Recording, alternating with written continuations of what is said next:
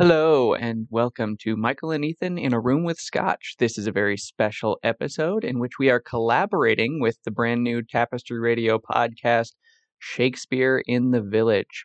Looking ahead to the 2023 summer season of the Shakespeare in the Village performance, we will be putting on Much Ado About Nothing. And so, Ethan and I will be discussing the play Much Ado About Nothing with the host of Shakespeare in the Village podcast, Risha Lilienthal, and our very good friend Lydia Grabow will be hopping on as a special guest as well. So enjoy this, and if you like this podcast and all the information about Shakespeare in the Village, check out that podcast as well on tapestryradio.org. So, yes, my name is Michael Lilienthal, and with me is my sister, Risha Lilienthal. Hello. Welcome. Also with me, on the other side of the room, and the other side of the country, and the other side of the world, is Ethan Bartlett. We're like one state away, but... the other side of the world. Yeah. It's so far. So far. The other side of the Mississippi, anyway. True. Yeah, it's basically, I mean, like, you can't cross that. Who can cross that? It's impossible. Yeah. That's right. I did it. And then sitting next to Ethan is a very special guest, Lydia Grabow. Hello. And we are here on this very special episode to discuss the play Much Ado About Nothing by William Shakespeare. Before we get into the particulars of that play, though, I want to ask, what's everybody drinking? What are you drinking, Nums? I am drinking Madeira, which is a type of wine found on the island of Madeira. The current bottling I'm drinking is Rainwater Medium Dry Madeira by Miles, which I'm sure is not said that way because Madeira is an island, I believe, off of Portugal. And sounds right. It's a very old style of wine. It's its own unique style. They're always drinking Madeira in Dickens novels, and so like anytime I'm feeling particularly Dickensian, or just like gloomy or British or forlorn. So every day I do kind of want to reach for a bottle of Madeira. And I just happened to have one for this recording, and it seemed like the thing. So here we are. It's a very certainly the thing. Madeira is a very. It's kind of port-esque in that it's like a fortified wine. It's fairly strong and has that kind of strong porty flavor, but usually not as sweet as we tend to think of port being. Kind of, if you imagine like a halfway point between port and sherry, it's kind of somewhere in there. But it does smell like olives, and I stand by that. Yeah, it's got this one. I have no objection to that description. I'm just saying. This one has kind of a I'd say like a raisiny note and some like stone fruit, and they're often kind of stone fruit centric flavor wise. Gotcha. It tastes like something you would drink in like an old library with a lot of leather bound volumes and 2 stories, and you know the Bell Fantasy library. Aww. Fun fact, there's a Carol Burnett show where there's a person on there that came and was doing a whole like monologue and poem deal, and I heard you say that word and it just popped into my head because he keeps repeating the phrase, have some Madeira. Yeah. Nice. Excellent. It's good. Yeah. Lydia, what are you drinking? I am having, if I say this wrong, I know you're going to roast me, so I'm just going to swing for it. Shield Egg Single Malt Scotch Whiskey. It's a Speyside. Aged 12 years. Recent listeners to Michael and Ethan in a Room with Scotch will not recognize this Scotch at all. But no, of course not. I told Lydia that on special episodes of our show, people don't have to drink Scotch, and she insisted on drinking Scotch. Look, so I was hurt. I want to have the full podcast experience. And frankly, I might resent you a little bit for not also drinking scotch right now. So you were going to resent me a little bit. Oh yeah, I was going to resent you either way, so it's all fine. It's all right. You're bringing the right energy to this That's this right. episode. Honestly, Bring lots of resentment. It's good. Ethan and I sitting in a room together discussing Much Ado About Nothing feels very correct. Good. Well, Risha, what are we drinking? We are drinking the Dark and Stormy. Yes. Very nice. It has ginger beer Mm. and rum. Technically, we're supposed to... I got to pull my little list out here. Technically, we're supposed to have the Gosling's Black Seal rum, Oh, but I like it better with Kraken why technically the Gosling's Black Seal? because that's the original one that was used when this Oh. cocktail was created. Oh. Mm. Yeah. Fascinating. Yeah, But well, again, I I know like Kraken the better. people that would most like you to have Gosling's Black Seal rum specifically in your Dark and Stormy are the sales representatives of Gosling's Black Seal rum. I mean, Yes. true. Yes. That's And we've that's said correct. it enough. Like, Yeah, now they do owe us. 'cause Yeah, that's yeah, how yeah, advertising works. No. this Right. feels like a sponsorship, but it's not. They could. They could. Well, actually, what we've done is shoot ourselves in the foot for any sponsorship of any other rum distillery. I mean- now they won't sponsor us. We can always issue redactions. Right. And that is Yeah. a threat to Well, and I Gosling's did Black just- Seal rum. And that is a threat. I did just talk up Kraken, though. That's true. Yeah. That's true. Hey, a lot of good And they... evenings Mhm, with Kraken. mhm. Yeah. That's a Mhm, phrase mhm. you could use. Good Shakespeare evenings with Kraken, even. Good Shakespeare. Well, let's get into the Shakespeare. So we're discussing Much Ado About Nothing by William Shakespeare. And I'm going to say this right off the bat that I've talked enough about this play, so I'm going to make the rest of you talk about it. And I want to hear some of your opinions about this. I understand that just about all of, well, you haven't read the whole thing. You've just read the adaptation that I made. You're holding it up for our listeners to see. Yes. The adaptation of the play that we'll be putting on for Shakespeare in the Village in the summer of 2023. Nice.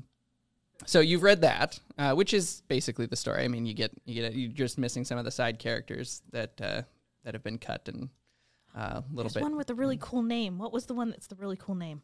Balthazar? Yeah. Yeah, you're sad that I cut Balthazar. So okay, let's think about that a little bit. Talking about the characters in here, what do you think for you who have read the play in its entirety about the cutting of a character like Balthazar?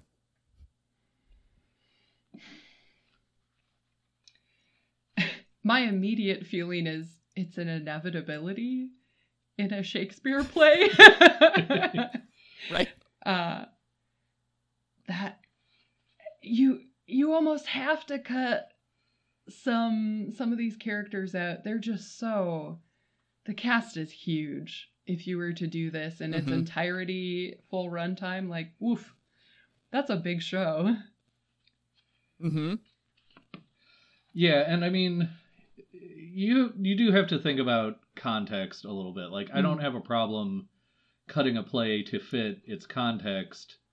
And, Shakespeare, of course, was writing for, in his own context, writing for sort of a company of actors. So he wasn't thinking about the needs of, a 21st century theater troupe anywhere, let alone in, a particular community or college or wherever you're performing it that might have a different number of, a different style or amount of talent available. And, Shakespeare also freely adapted from his sources to fit his own context. So really it's like in kind of a tradition.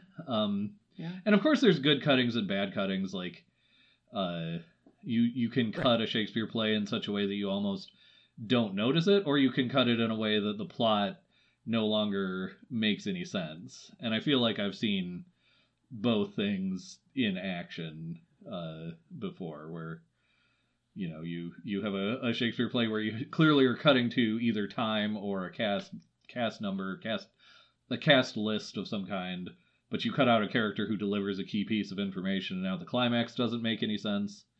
Or I've seen other Shakespeare plays where the parts that were cut out were clearly just like either scenes where other cast members were just like costume changing and you needed just some filler to cover for them, or they were just like asides that were like self-contained and maybe they're good in and of themselves, but you don't need them. Or like medieval Brian in the Shakespeare troupe needed a part, so you just wrote in one that has no relevance to the plot. Yeah. Cut medieval Brian right out of there. Yeah, Shakespeare's memoirs, he talks a lot about his neighbor Brian, who was always asking to be put in plays, and he sucked. Yeah. So any characters in Shakespeare that just like suck, that was probably Brian. It was Brian, man. That was Brian. Yeah. Also, was not a very good actor. That Brian. Wait, what did you mean by? No, I meant like as a person. Oh, as a he person. was just kind of bad Brian to be was around. awesome. Sorry. I'm kidding. Hey, Brian's out there. I'm sorry. So was that kind of what you were asking about, Michael? More or less, yeah. I needed you to validate my decision. Oh, I thought you meant you needed us to validate your dislike of Brian, but well, that too. Brian won't be in this play unless he auditions. He might be. Man, I really hope someone named Brian auditions now. I actually know a Brian that is planning to. There Let's go, Brian. I hope you get the part. Yeah. Also, as a disclaimer, if you listen to this, you weren't the Brian we were talking about. Yeah, it's medieval Brian. Yeah, it was medieval Brian. Even though Shakespeare technically lived in the early modern period. Look, don't sass me. Okay, I won't. We like contemporary Brian. Contemporary Brian is fine. Yes. Oh, good. Well, getting that out of the way now, I want to hear what your thoughts are on the play in general. This one specifically, Much Ado About Nothing by William Shakespeare. Like I said, I've talked a lot about this play already, so I want to hear some other thoughts on its themes, what you like, what you think might be some difficulties with it, stuff like that. So let's let Lydia, you go ahead and go first. Tell us what you think about Much Ado About Nothing. I mean, Much Ado is my favorite Shakespeare comedy. Like, it slaps. First, just the dialogue is so good. Some of Beatrice and Benedict's back and forths are iconic for good reason. And also just the whole, it's like the perfect comedy of errors. Like, they dress up in different costumes and they're confused about identities and think that they're stealing each other's girls. Even the comic characters, like Dogwood, come on. Dogberry? Dogberry, I'm sorry. You should be sorry. That's all right. Look, I'm sorry at all times. I'm a good Minnesotan. But yes. Yeah. This is a good one. Mm-hmm. 10 out of 10. Shakespeare, you did it. 10 out of 10. Well, maybe. Now, I do have a question about that with the comedy of errors bit, because I think, you're right that there's that comedy of errors going on, people confusing one another for other people and such. In terms of some of the masks that they put on in like the mask ball scene, this is a thought that I've had, and I want your take on it. How believable is it? And I don't mean necessarily from an outsider's perspective, because obviously as the audience, we know who everybody is. But how believable is it that everyone in that realm doesn't know who the other people in the masks are? Oh, it's like not, right? Sorry. Like, Right. everyone walks and like smells and has different mannerisms that are specific to themselves. Right. But that's part of the whimsy, I think, of this play is like you put on a mask. It's probably not even like a full mask. And they're like, ooh, Right. who is it? there's an inherent ambiguity in that sequence, or even just sort of a back and forth about who does recognize who, because I think every version I've seen of that play does it slightly differently in terms of who might actually be confused in the moment versus who is like, oh, you're obviously Benedict. Right. So I think that, like, you know, it goes a little bit to directorial interpretation, and you can put things onto the text that aren't necessarily there. But I think there is in the text an implication that, like, not everyone knows and not everyone doesn't know, but where the line, who's on which side of that line is made, I have to suspect, intentionally sort of obscure. I mean, but even the concept that even at the end, Beatrice doesn't know who Benedict is because he has a bad accent and a half mask on. Like, come on. Like, I've seen versions of the play where it's played as if she absolutely knows the whole time. So when she's bad-mouthing him, right, it's like when, you know, to his Michael face. and I do our show, and I'm like, who would be that obsessed with vampires? Like, it seems like a weird fixation. You know, it's that kind of vibe. And I've seen versions that to me are less believable and less interesting, but I have seen versions where she's like, oh wait, that was Bennett. Ooh. You know, and so I think both interpretations are kind of available. To me, I mean, Beatrice is the smartest person in every room. Yeah. I don't even think that's a controversial opinion. No. Specifically with her and Benedict, I think she knows the entire time. I think that's very clear. And you could choose to play it otherwise, but I think you'd be playing against the text in that be wrong. case, and would be wrong. Yeah, objectively.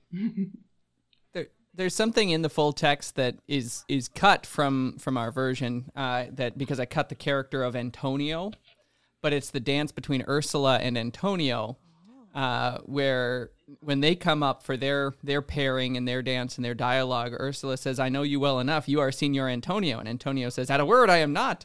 And I mean, right there, it's like, I know who you are. No, right. You don't. And I think that encapsulates a lot of what's going on. This whole dance scene is like, I know who you are, but I'm going to pretend that I don't. And that goes on a lot. And then that comes to a head when you get to the point where Don John comes and talks to Claudio and calls him Benedict, and Claudio goes along with it because that's part of Don John's plot. Right. That whole pretending not to know. So everyone kind of has this social contract of, I don't know who anybody is. And so we're just going to go along with that. From what I know until it becomes convincing. About like masked balls from like roughly this period, I think that was kind of part of the whole deal, was like you went to a masked ball and you had to pretend to not know who everyone, like that was sort of, it was like a social contract thing where it was like, this is, you know, like if you went to a Halloween party or something and pretended not to recognize all your friends, even though you know exactly who they are. Right. That's so whimsical and cute. Like, I kind of want to do that now. Like, send out invitations and be like, come in a costume. You don't know anyone. Yes. I love that. Well, like, even at the end, I don't want to, again, spoil the 500-year-old play, like you said. But it's not even at the ball. It's they come back in masks. And I even wrote, I like, can I spoil it? No, go ahead. Okay, so when Hero comes back, it says Hero, Beatrice, Margaret, and Ursula, the ladies masked, come back in after, like, Claudio's like, well, crap, I was wrong. This was terrible. Yep.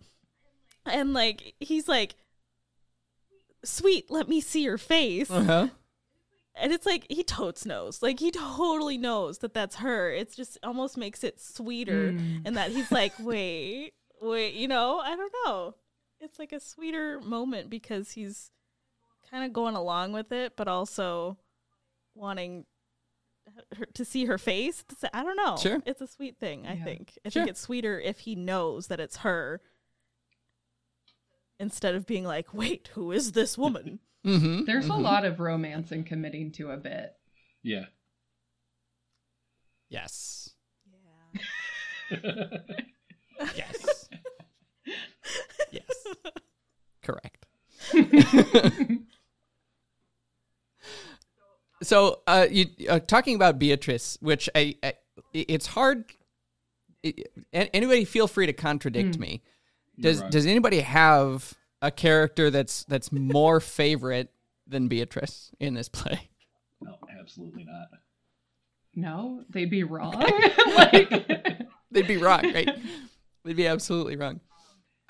So now this is a thought that I wanted to bounce around because I read it and I mentioned it earlier in the Shakespeare in the Village podcast about Harold Bloom's take on this play. And talking about Beatrice as being exactly what you said, the smartest person in every room that she's in, that she is, she rises to the height of one of Shakespeare's best characters, and he almost makes her the female Falstaff, but without the buffoonery. And that's kind of how Harold Bloom takes it, and then. On the contrary side of that, talking about Benedick as Beatrice's foil, sort of, and he doesn't think Benedick is quite a match for Beatrice. Not necessarily a romantic match, but even a match in wit. That he stumbles behind her, and even in Shakespeare's craft, he doesn't rise to where he thinks Benedick should be. I wonder what everyone's take is on that. Isn't that kind of his draw to her, though? Go on.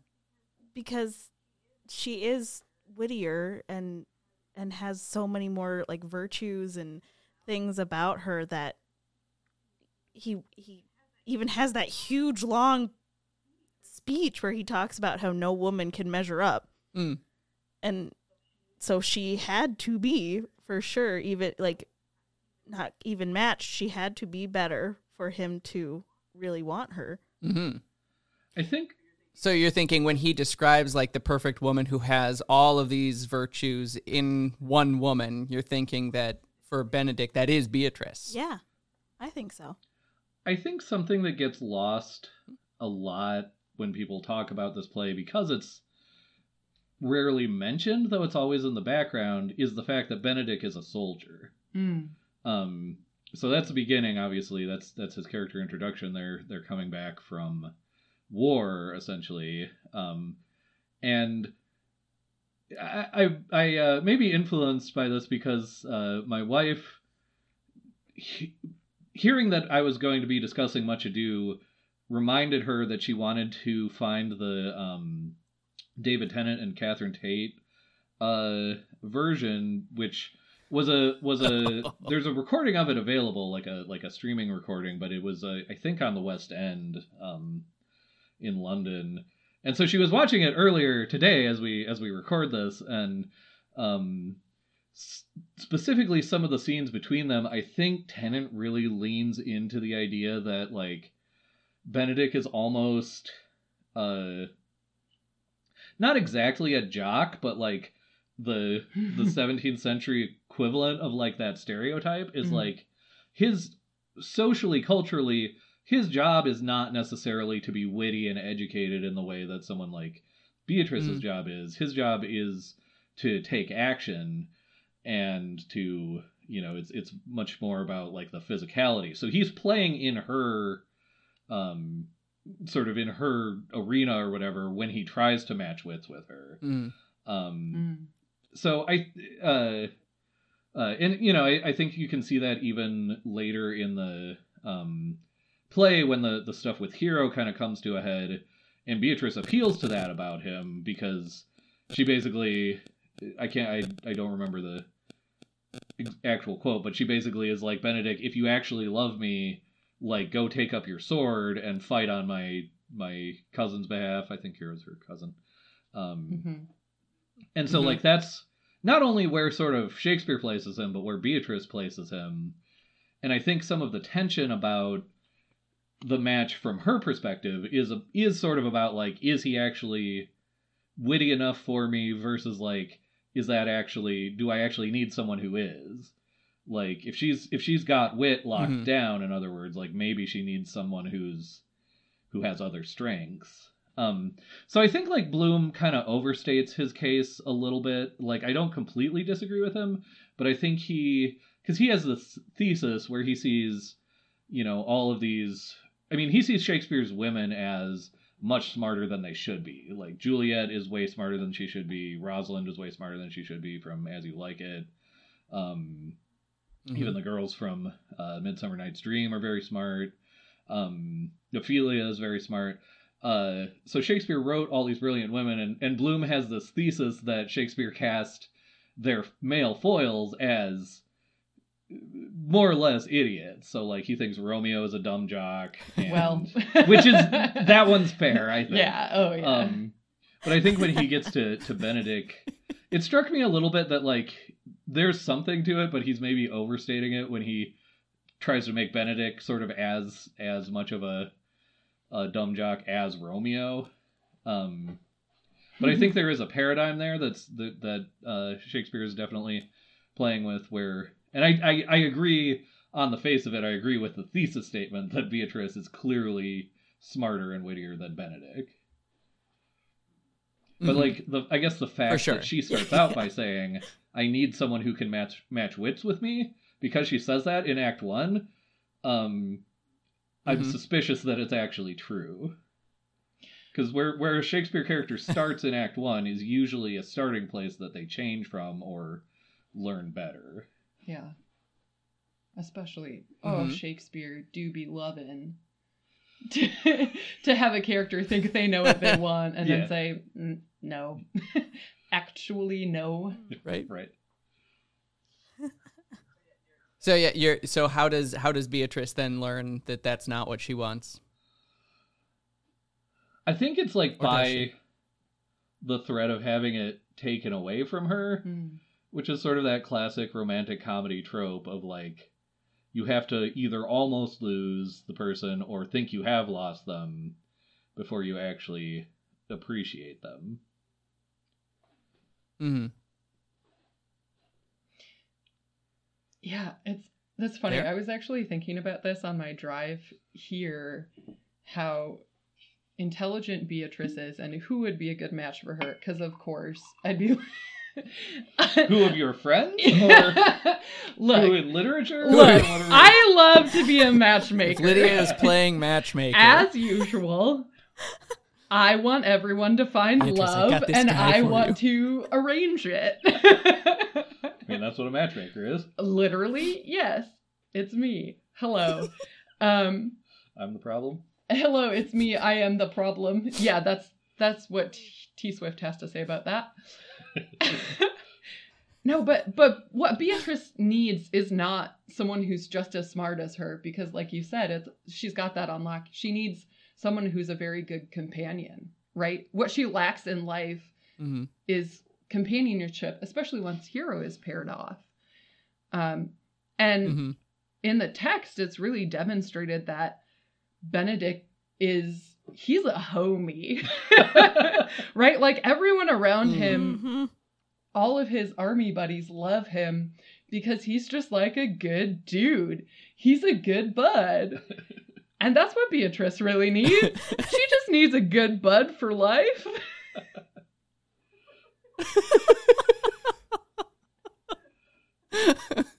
Well, I think she has probably a lot of abandonment issues. Like you said, even like with Hero too, she doesn't have her parents. And right, she's an orphan. One of the first things you hear her say about Benedict too is that he wears his faith, but as the fashion of his hat, it ever changes with the next block.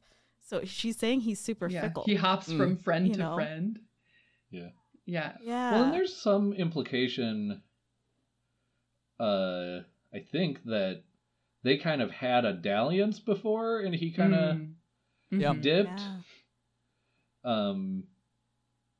And you don't get too much of that other than sort of a few of those just like offhand references, but it does make you wonder what the prequel story would be about their like first entanglement, whatever that would entail. Yeah, and I've seen productions where they try to fit something of that in there. The Joss Whedon version has just like a silent scene of I think it's in the very beginning of the play too. So it's just set up as the foundational prequel to the whole play, where they spend the night together, and then Benedict walks out while he thinks Beatrice is sleeping, but then you see she's awake and like notices him leaving, which is I'm wondering what Joss Whedon is exactly saying by making that choice. I mean, in that play, but it seems to be kind of the same idea, this abandonment idea that like he felt he couldn't commit, and so he just left, and that was hard on her. Essentially, what Whedon has it be is just sort of the like one night stand kind of thing, where it's like you have a one night stand, and then he tries to do the sneak away walk of shame trope or whatever, and of course, because she's smart, like he doesn't get away with it, which I think is one valid way to read that backstory. Like you could sort of infer something like that happening. But you could infer any number of things, I think. You could infer that maybe they were, maybe there was more of like a romantic situation, and then if he's going off to war, maybe he did the thing where he was like, I don't want you to get engaged and then have a fiance die on the battlefield. I don't want to put you through that, or any number of things like that. And, he could have broken it off for much less, prurient reasons. Is that the word I want? I don't know. No, I don't. Try again. No, I know I was wrong, but I don't want to try again.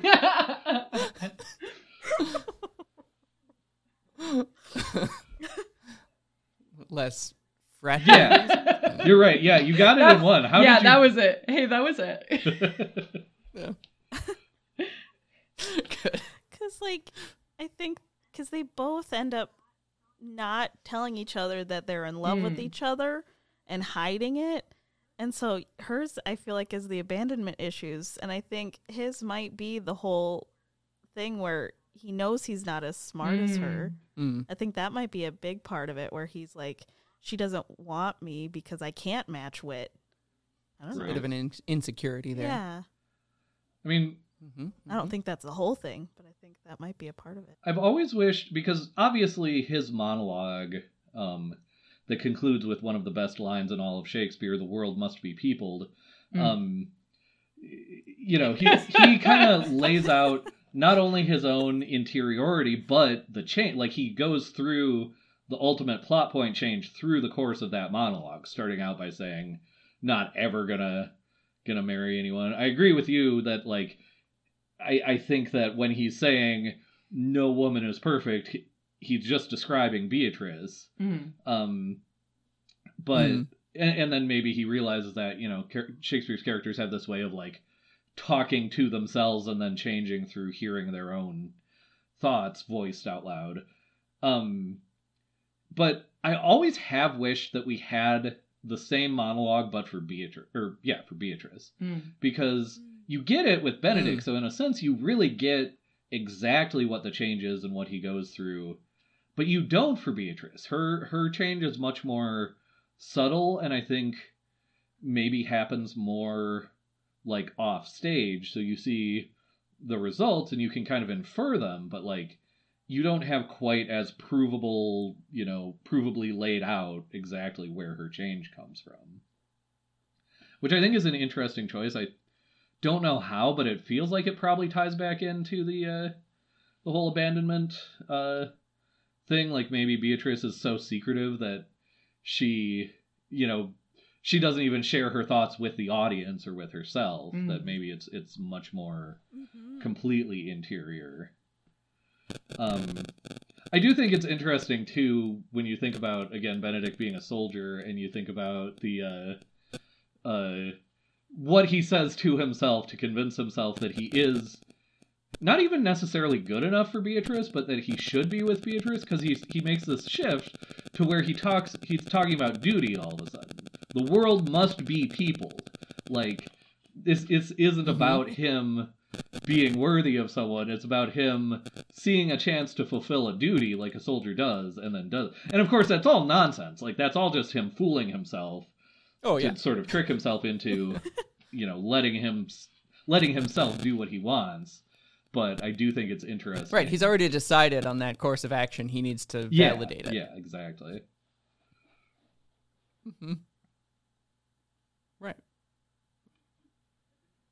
It's interesting thinking about Beatrice and how she doesn't have that dialogue beforehand and a really short dialogue after she overhears, or a monologue after she hears Hero and Ursula. You have a thought. I have a thought, but it doesn't relate to that. It relates to a word you said, so I will get to it after your thought. All right.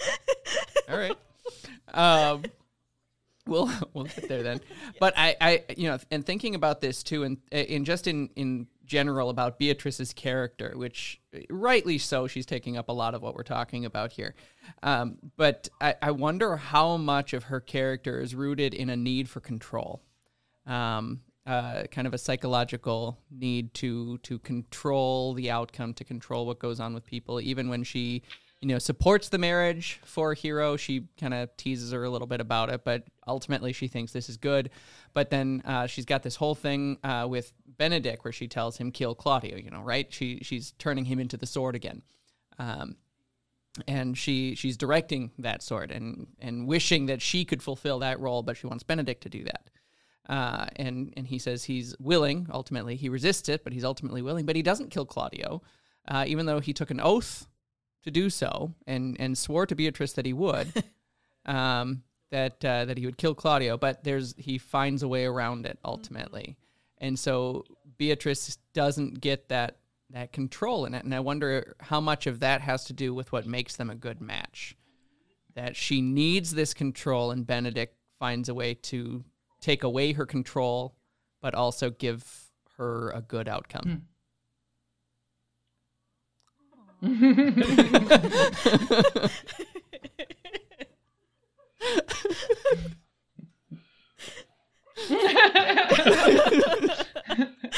love when the man I love promises to do a murder and then doesn't for me.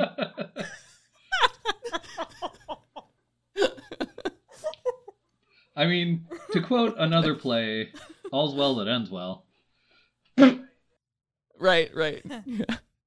What was your thought on this, Risha?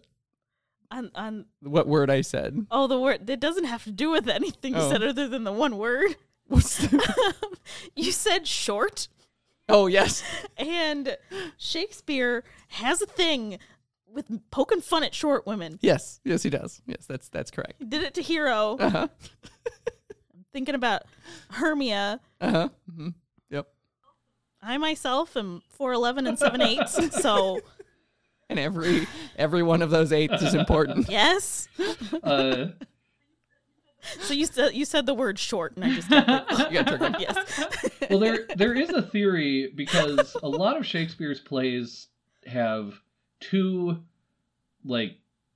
female characters. So you got Hamlet with the Queen and Ophelia. You have Hermia and Helena in Midsummer. And often, especially as Shakespeare gets older, the two female characters are very intricate and very complex. So there's a theory, sort of, because despite what I implied earlier about Medieval Brian, we actually know very little about Shakespeare's biography and his life and the people he worked with. We know some things, but not a ton, especially about him directly. But so extrapolating backwards, there's a theory that there were two members of his troupe who were really good at playing women. And the suspicion then would be that one of them was particularly short. So he was writing these short jokes specifically to tease an individual person, which could be better or could be worse depending on your perspective. But no, that really aligns with my experience in the theater. Yeah. You're writing a part for someone, you're absolutely roasting the actor. Yeah. Oh, yes. Yeah. Have to. Feels right. It does. It just fits right in. Yes. Can we shift gears and leave Beatrice for now? We can come back to her. Okay, we already talked about how she has abandonment issues, and now you're gonna leave her? Oh, you caught on to that, did you? Michael. You can.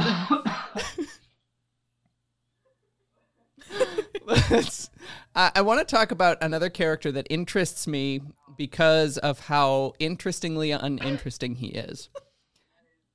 And that is the character of Don John.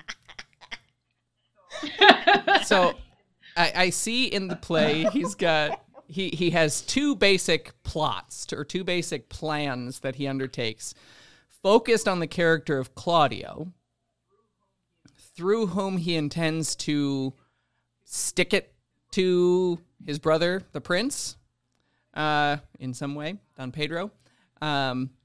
What do we think of his plans? In the first plan, he talks to Claudio, pretending he's Benedict, and convinces Claudio that Don Pedro is actually trying to win over Hero, which that plot lasts for about 4 pages. And then the other one includes Baraccio, who has some fun with Margaret and convinces Don Pedro and Claudio and Benedict. Well, not Benedict. So much. Well, I guess Benedict. Anyway, convinces them that Hero is being unfaithful through another tragedy of errors, so to speak. Those are the two plots, and that one lasts a couple of acts before the end of the play. So what do we think of his plans? I think it was in some of the extra features on the Joss Whedon version of Much Ado. Someone called Much Ado Shakespeare's noir comedy. In the sense that like it's kind of a dark comedy in some ways, but like specifically because Don John feels like a character out of film noir. Someone who has a vendetta and just has an anger and therefore sets all these plots in motion and kind of doesn't care, A, about collateral damage, but B, he kind of doesn't care like what the end result is so long as it's bad for the people he hates. And yeah, I don't know, like, to put it more in Shakespeare's time, he feels like a character out of a revenge tragedy, which was a big genre in Shakespeare's time. It's like if you took a character from that and then put it into a romantic comedy, and it's an odd juxtaposition in some ways. Yeah, it's really weird to have so many characters that are so round. I mean, Beatrice just slaps, and then to have the villain be like the most two-dimensional dude ever. His whole thing is like, I'm a villain because I'm a villain. Right. Mm-hmm. Like, that's what we were saying, too, yeah. Mm-hmm. Yeah. What were you thinking? Oh, yeah, it just, the whole villain to be a villain thing. Mm-hmm. And as I read, when he comes up, I write in the margins, and what I wrote is, what a sad, sad boy. All I could see is the whole, like, I know that, like, teenager Risha would have had a huge crush on this character, which is so sad. But, like, I see the whole, like, the emo hair coming down over the face. He's just like, the world is against me, so I'm going to be against the world. And it's like, hey, man, you're so rich. Like, you literally, you've never had a problem in your life. You just are sad. I mean, this isn't an answer, but he is in a tradition of Shakespeare villains who, like, Shakespeare almost seems to intentionally take the motivation away from or take the explanation of their motivational way. Because like Iago is the same way in the text of Othello. You cannot prove beyond a shadow of a doubt exactly why Iago decides he hates Othello and needs to take him down. You can extrapolate some theories that are pretty compelling, but like in the source material for Othello, I don't know what the source was, but Shakespeare was drawing on a source, and in that, in the direct source Shakespeare's drawing on, Iago's motivation is laid out specifically because I think he loves Desdemona, and so that's his motivation. Shakespeare explicitly surgically removes that explanation from the text of his play to make Iago's motivation much more ambiguous. In fact, I think Iago specifically like says two different contradictory motivations for himself over the course of the play. And then even in a play like King Lear, for example, like Regan and Goneril, like, again, you can extrapolate certain motivations for the evil that they do, but like it's never explicitly, unambiguously laid out why they do the horrible things that they do. So it's like, again, I don't know how this explains Don John, but he's certainly part of a pattern.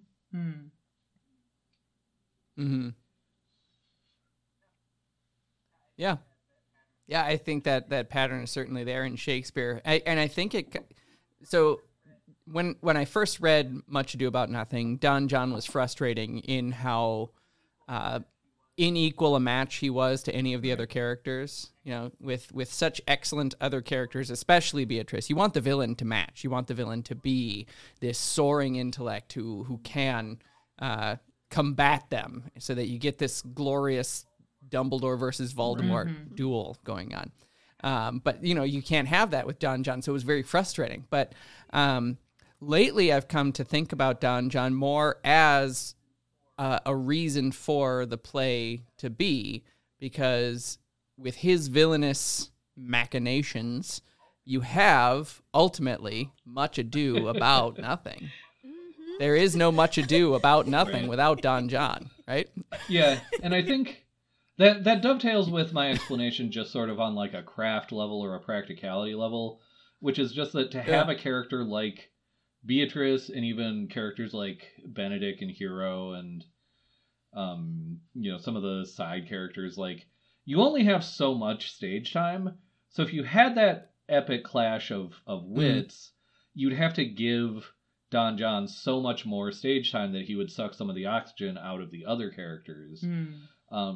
Which is evident in a character like Iago, because a lot of people think Iago is the main character of Othello. Like, when Orson Welles, the egomaniac that he was, did a version of Othello, he didn't want to play Othello. He wanted to play Iago. So that's what you have if you make Don John, or to use a contemporary example, a lot of people think The Dark Knight is the best Joker movie ever made. Like, to have a villain that's that much of a match for the main character, that's what the play becomes. So I think to have so much life in so many of the other characters and to have them so well-rounded, you almost just needed a two-dimensional plot-causing, conflict-causing, almost he comes off like a force of nature almost. He's just there to cause conflict without any motivation other than the causing of conflict.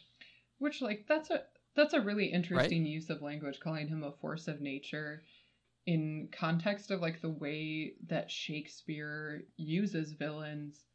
Of course, I'm thinking about Hamlet. Right. That they're almost an inevitability. Right. Both their existence, but also overcoming them. Right. I mean, the other thing about making Don John so two-dimensional is like, there could be a commentary on the nature of evil there, because if you make Don John a match for Beatrice, you're implying sort of a Manichaean view of evil, where good and evil are like equal forces, whereas a villain like Don John, him being the embodiment of evil in the play, makes evil more like rot on the underside of a log or something, where it's like this is not a force that has as much life or has as much, and as much as it can, ruin things and cause chaos and misery, like, it doesn't have the strength that the rest of the life in the play does.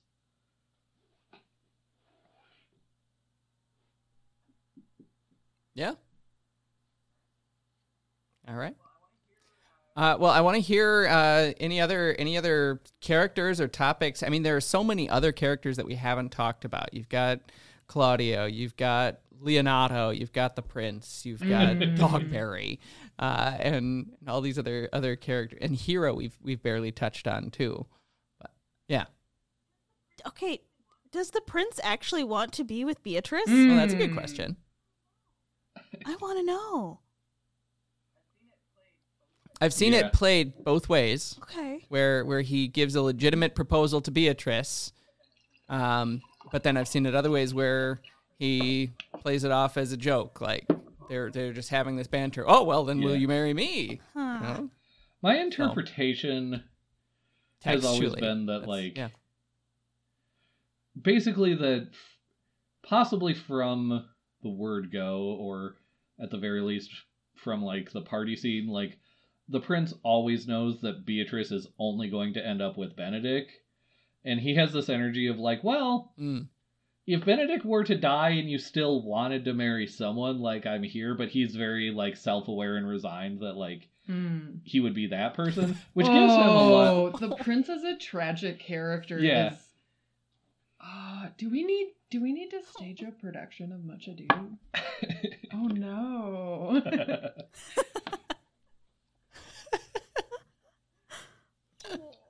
He's sad. Yeah, Another sad. We love a sad boy. Yeah. It's a play of sad boys. Claudio too. And Claudio's a sad boy. Well, that's the thing too. The theme of like love is anybody when they come out sad, they're like, "Oh, we're in love." Love is sad.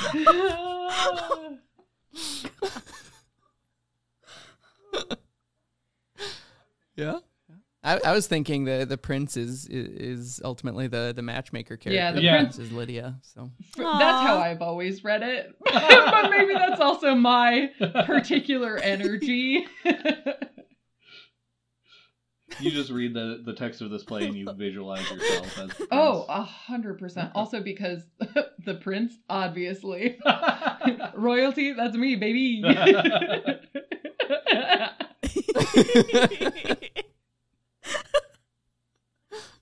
Yes. What else? Claudio, Dogberry, Leonardo. What's your take?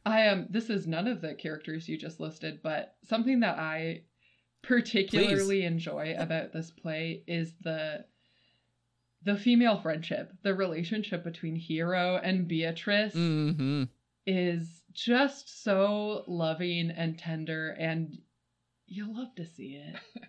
You just love to see it. Mm-hmm.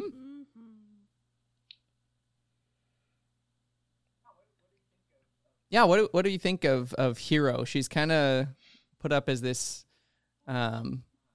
more virginal almost type character. I mean, it's explicitly that way too, but she's the more maybe demure, but she does have a strength as well. I mean, she could disappear into like the the ingenue type character and just kind of be beautiful and innocent and pure and nothing else. But like, if you think of her that way, like, she's shockingly eloquent in a bunch of passages. And she always is, like, she doesn't have, unless I'm completely blanking on something, she doesn't really get any of the comedy, but she brings like a gravity to every scene where she speaks that like really grounds everybody else and makes their wit and their other shenanigans more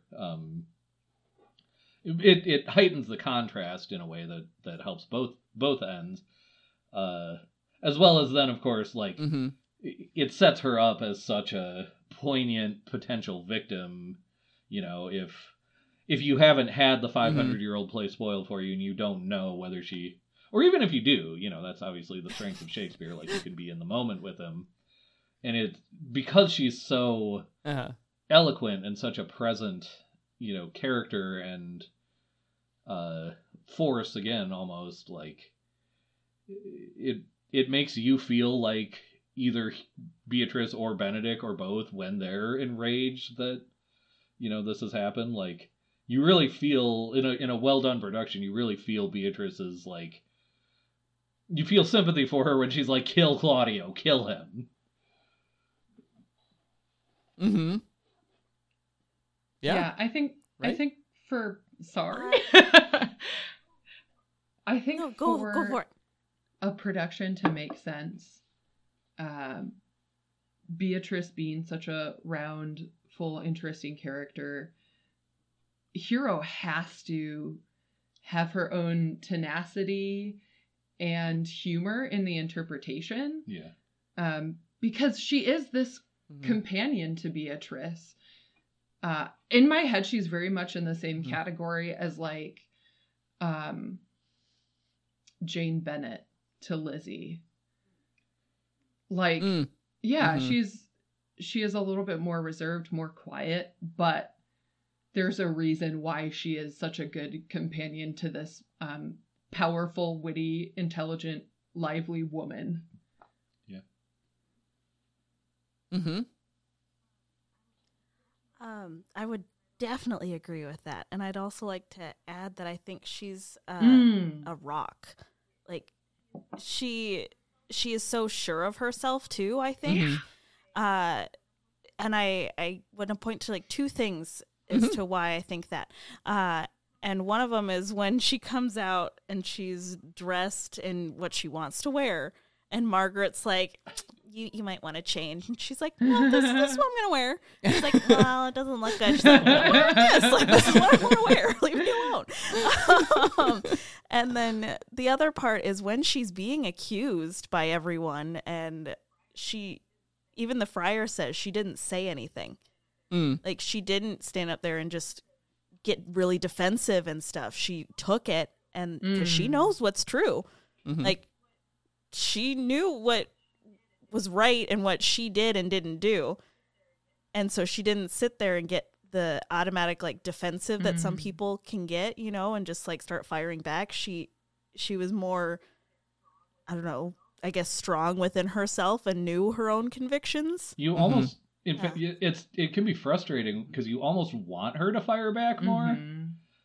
At the same time as, A, it probably wouldn't do any good, and B, it's completely within character for her not to under the circumstances. So yeah, it's a really interesting. Right. Yeah, that's just to say I agree, I guess. Yeah, I think there's a loyalty to her character too that really comes through. She's so loyal to Beatrice. And then when she decides that she's going to be matched with Claudio, she's loyal to him too. And so there's a conflict there that he's accusing her. She knows he's wrong, but how can she contradict him when she's loyal to him? So I think ultimately, you talk about her strength, the fainting damsel in distress is kind of a trope, but I think that's really at the core of why she does faint in that moment, is because she's so conflicted between what's true and who she's loyal to. And ultimately coming back around to him, you can mock that, after this guy was so fickle to accuse her in front of everybody this way, how could she take him back? And that really speaks, I think, to her character, who she is, that she would willingly and happily join with him again. She could be Dwayne "The Rock" Johnson in our staging. Hear me out. There you go. Could be good.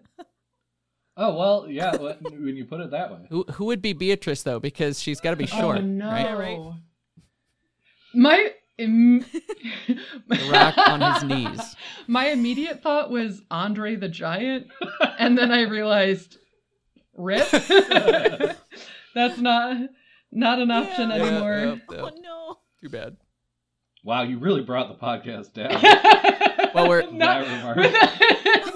with my reference to Andre the Giant, who died decades ago. Yeah. Yep. decades.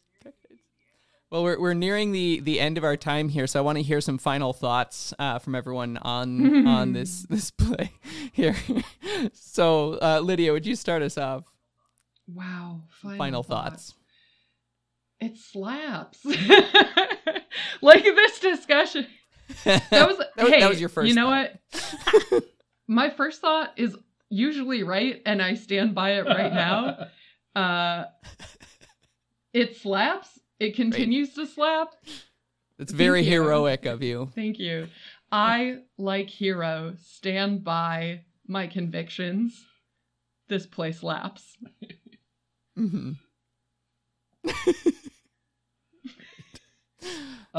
Ethan. So, final thoughts. This is my favorite Shakespeare comedy. That's what I said. You can't say what I said. As You Like It are my two favorite Shakespeare comedies. Also, not All's Well That Ends Well. Midsummer Night's Dream. Also, 4 favorite comedies. Get out of here. Well, I was about to say also Love's Labor's Lost, and I feel like there's one other that's also my favorite. But it's all for different reasons. As You Like It and Love's Labor's Lost are essentially the closest thing Shakespeare came to writing plays about nothing, which is my favorite genre of fiction overall, is fiction about nothing. Because the literal subtitle to As You Like It, and you can look this up, is everyone messes around in the woods for 4 acts, and then the climax happens off stage. It's true. And Love's Labor's Lost is very similar. It's just 4 couples that match wits for 5 acts. Midsummer Night's Dream I love because it is such the paradigm of like the classic Shakespeare comedy. Much Ado stands apart in a way because it is the classic, like Lydia said towards the beginning, that classic Shakespeare comedy stuff of confused identities, comedies of errors, that kind of thing. But it's also like Shakespeare playing with genre, playing with the light and the dark, and not making it purely either one. Joss Whedon, I believe, it's been a while since I saw his film version, but I believe he filmed it in black and white. Yeah, he did. And just kind of heightens the noir elements. Yep. And that's very much a valid modern reading of what's in this play. And so, like, just, it might be, when I'm looking at it from the perspective of Shakespeare's other comedies, and then Shakespeare, like, changing his own comedy, like, mixing up his own genre, he does that in several of his plays, but Much Ado is the only one that's, like, to me, just stellar and really works as its own little world. Thank you. Mm-hmm. Thank you. Yes. Risha, what are your final thoughts? Well, I don't have too much to say, other than I enjoy it and it's really fun, and one thing we didn't talk about that I kind of wanted to talk about is how much Beatrice mentions eating and food, and I want to know more about that. So just food for thought. Think about that. See what you did there. Yep. Very good. Very good. Yes. No, that's interesting. And when we think about we're in a weird place with Shakespeare, because we've talked a lot about how he wrote for a production, and when we come to Shakespeare now, it's filled with ambiguities. And so when you think about Shakespeare writing for a specific production, it didn't have necessarily all those same ambiguities, because he had to make directorial decisions about those things. And the actors had to make decisions about those things. So it was very much more concrete at that time. But then the ambiguities there, that's, I feel like, a series of doctoral theses somewhere someone has done in there probably. But no, so I'm looking forward to actually putting on this play and producing it and directing it and putting my own decisions, my own interpretations. So I'll decide how right all of you are. I have the reins now. Whoa! Yes, but no, thank you for joining me in this conversation. This is also my favorite Shakespeare comedy as well, and it's just I agree with everything everyone has said. Everyone is right all the time, and yes. How very Midwestern of you. Thank you so much for joining us. Yay! And bye. Bye. Bye!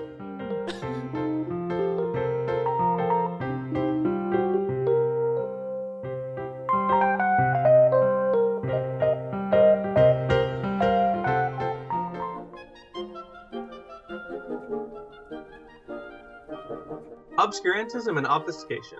Orally observed, gentle listener. Gentle listener. Gentle listener. Gentle listener, Obviated objects of oblivion, Obambulating about. offered unto you. Offered unto you. offered unto you In the Tapestry Radio Network. TapestryRadio.org. From our fancy to yours.